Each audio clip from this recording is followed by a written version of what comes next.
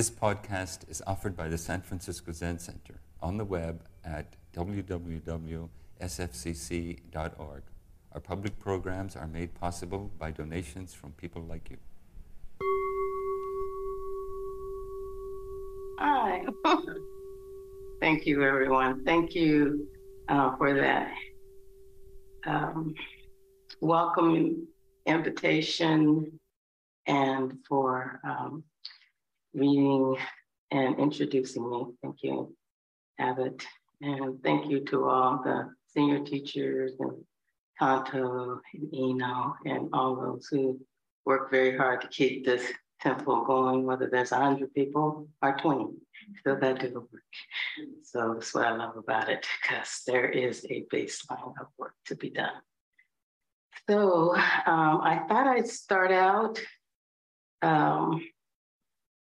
with a poem and then a little bit of talking, and then I'd like to engage, with you and see what you have to say, what's on your heart, what's on your mind, and how we might together bring forth and express the Takada's words. Okay. So I have this poem I've been reading. This is the third time I'm going to read it. And every time I read it, I wonder what it means. I wrote it, but I wonder what it means. I still wonder what it means. It's called What We Intended. What We Intended. The first title was No Hate. Changed it to What We Intended. What we intended was love. Without any direction, we still intended to love ourselves, to love those who hate, if only to test love. We tended to the effort, not knowing love. If what we intended was love, and it turned out to be some kind of mistake, we tried again despite ending up still on the other side shouting, "You don't understand. It's not that I hate you. I intended to love you," without knowing how to. What we intended was a love fest that ended up a protest, a rally of love. Since love could not be felt in silence or through the disappointment at you, not knowing, not caring that what was intended was love. We could go on babbling to recover the language of love, to recover our breathing, to recover sanity, to rescue love. All this intending to what we intended, which was to love the enemy so that the enemy would know how it felt to be loved. Had we not tried to love in such a way, deep in the lie that there was a bit of hate in such love, there would be nothing left of us.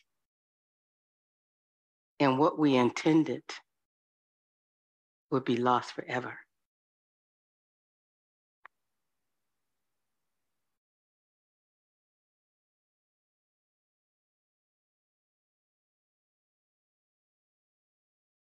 I always tell people how much I love this practice, how much I love Zen, and how joyful it makes me, and it's a personal joy, but I think it was transmitted by my late teacher, Zenke Blanchardman. And I really am an expression of her joy of the practice and how I learned to watch her just rushing down to sit Zazen, how excited she was every morning, even when she barely could get there and then barely get back to her room. And how ceremonies would happen and she would be running down the stairs for the ceremony, running to greet all the new people, no matter who they were, always pulling out the person who was quiet in the corner. She would pull them out to talk to them and introduce themselves. And when my sister came to my ordination, there was Blanche talking in her ear. And I was like, what is going on over there? It was a surprise to me, but my sister was smiling and laughing, and she's not the type. So, and she was in a very strange place. So that just like gives you an idea of what Blanche can do, what she could do when she was here. So I'm going to ask you a question before I continue, and we're going to hold that question, and you don't have to answer it, but I think it's always good to have an inquiry of what you're doing, what your actions are. What's the motivation behind what you do? And so I wasn't seeking love seeking love or seeking joy in the practice, but exploring and to look at what is this life and why there is so much suffering, so much chaos in my own life and collectively in the world. And that's always been my question ever since I was 4 years old. So it hasn't changed. And I keep writing book after book after book, trying to figure it out, really. It's my writing's an inquiry, And so I was wondering if we could all just hold that this evening, is do you trust what your actions, do you trust this practice to be effective, to impact the larger society, to impact your life, your family, your community, and do you trust it? And then if not, it's okay. Where are you in it? And what brings you here? What keeps you here? And what was your yes when you came into the door? And what is your yes now? So that's just various ways of the same question, just in case the first one didn't make sense. So today I'm here in San Francisco. I live in New Mexico now. And I actually forgot to let Simbola know I'm online, but I guess you'll have to hear the recording. I ask you to place Simbola Schultz's name, if it hasn't been done already, on your well-being list, and chant the Ime Juku Kananyo for her. And she's gravely ill, but yet she just keeps going. She's a trooper. She's a real trooper. I'm learning a lot being with her. And we're both in New Mexico. We live in 2 different casitas right now, but it's been quite a journey. And my practice is coming through all the time, every day, just witnessing. And it's not my first time witnessing someone very ill, but this one feels really different, and I really can't talk about the details quite yet because it's so present. And my heart's so full to go there, but I just might as well wrap it up and go to my room. So I am really going to hold that for the time when it's supposed to come. And maybe it's tonight, maybe it's not. Anyway, I'm here for a sewing session. We were invited, Still Breathing Zen Sangha, that has been going on in various phases over the years. Some of you were at the grand opening. That was when we had a center on MacArthur. And so it's gone through many phases, but it's still there. It's still strong. We're still doing Zen ceremonies and chanting and bowing and doing all the things that any Zen center would do. So the sesshin was a gift, definitely a gift to us. The plan is to ordain 5 people in the Still Breathing Zen Sangha. And that's a lot of people all at once. But I said in some countries, they ordain 3,000 all at once. Not that I would do that, because our ceremonies are so unique, so different, and even 5 is quite a bit. But I'm very excited about it. And the ordination, both Zaike, is that how you say, the lay Tukudo, and then Shuke Tukudo priests ordination are, to me, the reasons why I wear a brown robe, why I accepted Dharma transmission. It took me a while to know why, because I tried to disrobe right away. But when I did my first jukai, I realized the reason and the motivation was much larger than myself.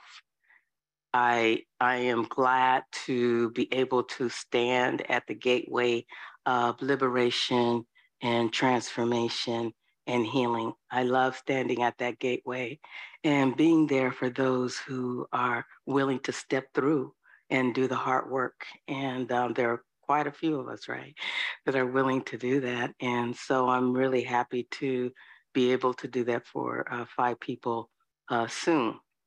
Now, the sesshin are something I really love. Sesshin, se, touching, and shin, touching the heart mind. I would just like long for them. I still long for them.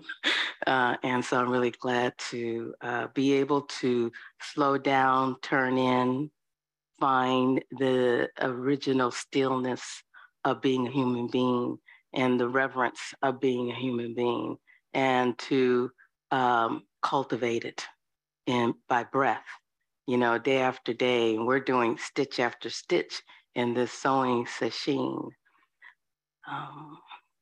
Sesshin also means to come home, to come home. And, coming home to oneself. So coming back to City Center, my home temple, is really wonderful. And to come to a sesshin, which is to come home within myself, is a wonderful and exciting moment for me right now. And so when I say come home, I'm wondering what comes to your mind, for you, when I say to come home to what, where, why, and what does that look like? What does that look like? If it's not there, why not? Or not even why not? What is it that you may be seeking? More so, what you may be seeking in home, what you have lost maybe along the way around home.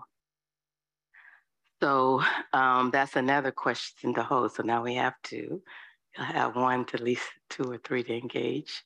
So one was, do you trust this practice? Can you come home when the world pulls you here, there, here, and there, and we're being pulled like crazy, if we are not rooted, but there are huge opportunities of distraction right now, but they're also opportunities of life. So they're not just distractions or disruptions. Something is calling us. Something is calling all of us. And we've been being called for many, many centuries. And to wake up to that call for me has been to do this practice.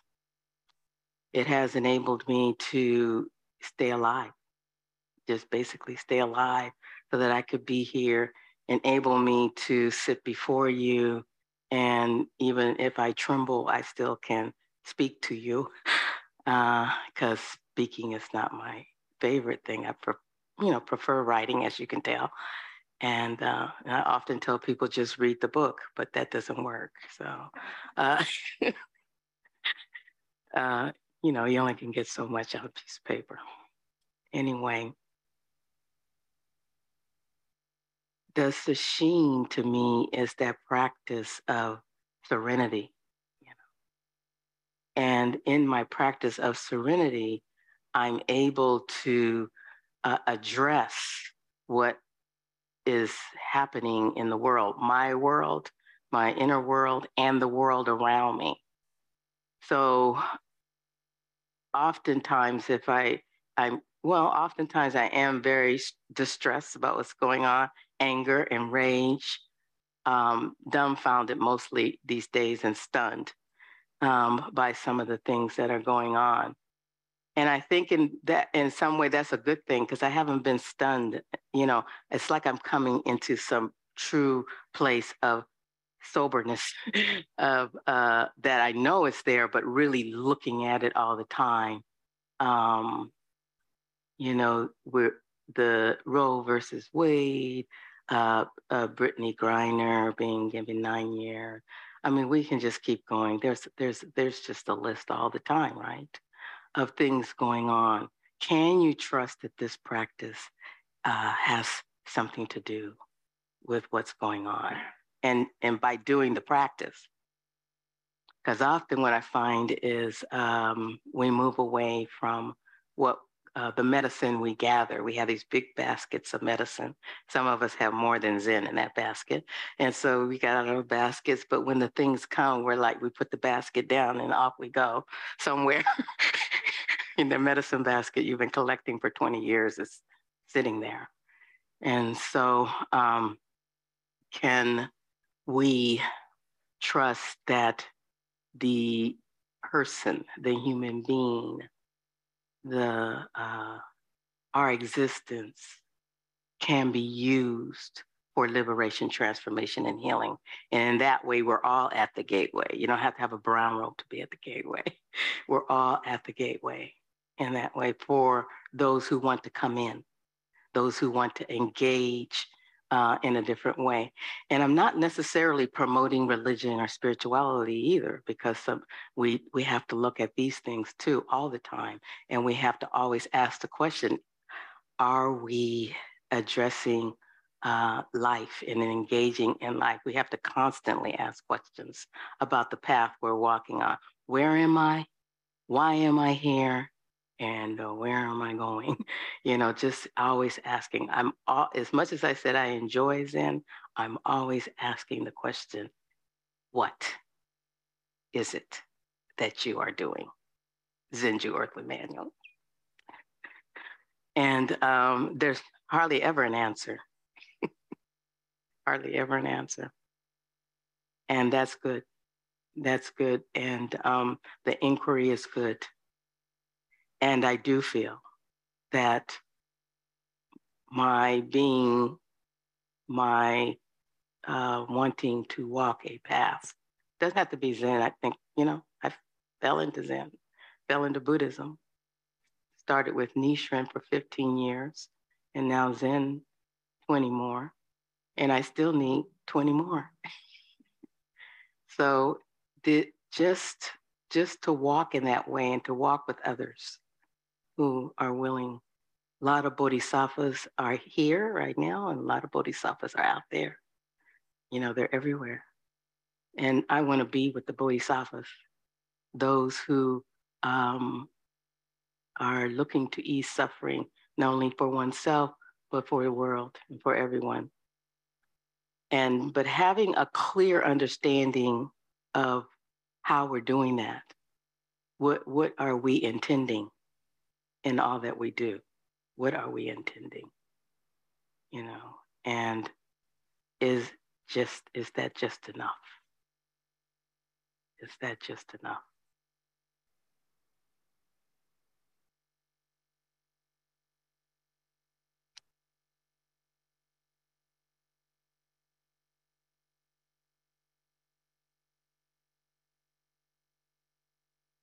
I think it's important on one's path.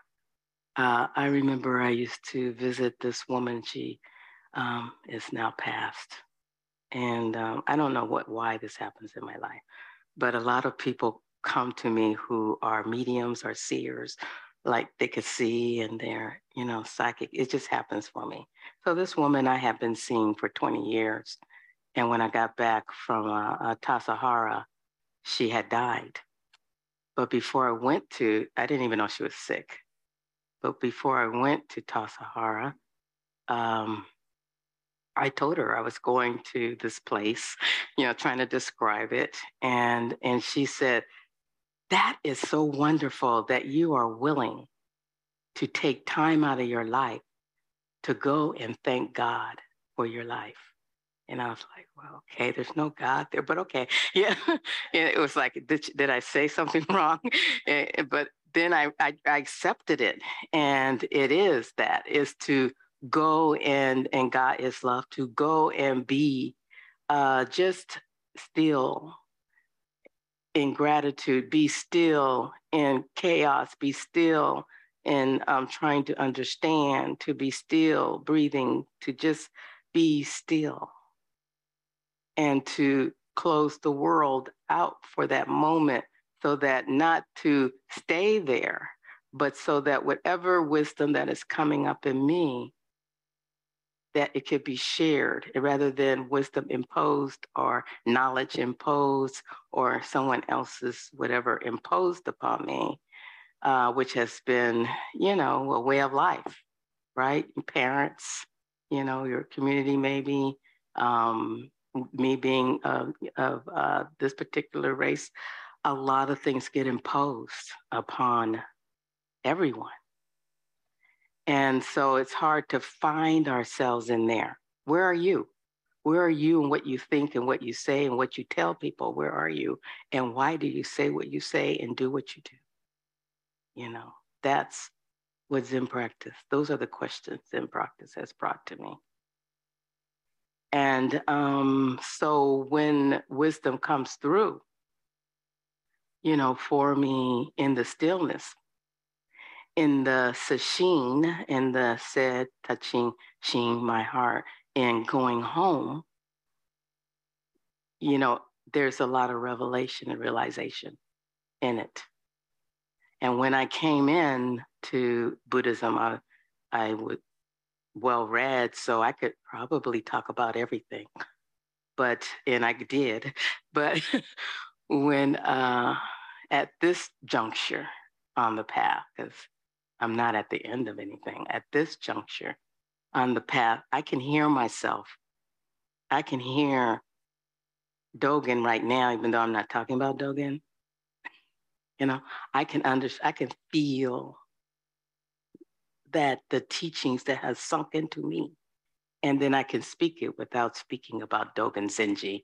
And for those who are with us, Dogen Zenji, and don't know him, he was founder of Soto Zen, which is the lineage we are practicing here at San Francisco Zen Center and many places all over the country and world.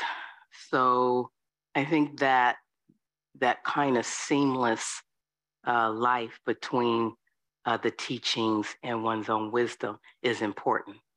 And for that to come forth takes a great amount of stillness and a great amount of listening and a great amount of questioning your own certainty. I know you know about that, with Suzuki Roshi's book of Beginner's Mind. Beginner's Mind. He always talks about the experts. How many experts in the room? Tells all about Zen. Yeah. Hope not. So I really try to practice beginner's mind and ask the questions. And I play around with the words, right? Because I write the book. But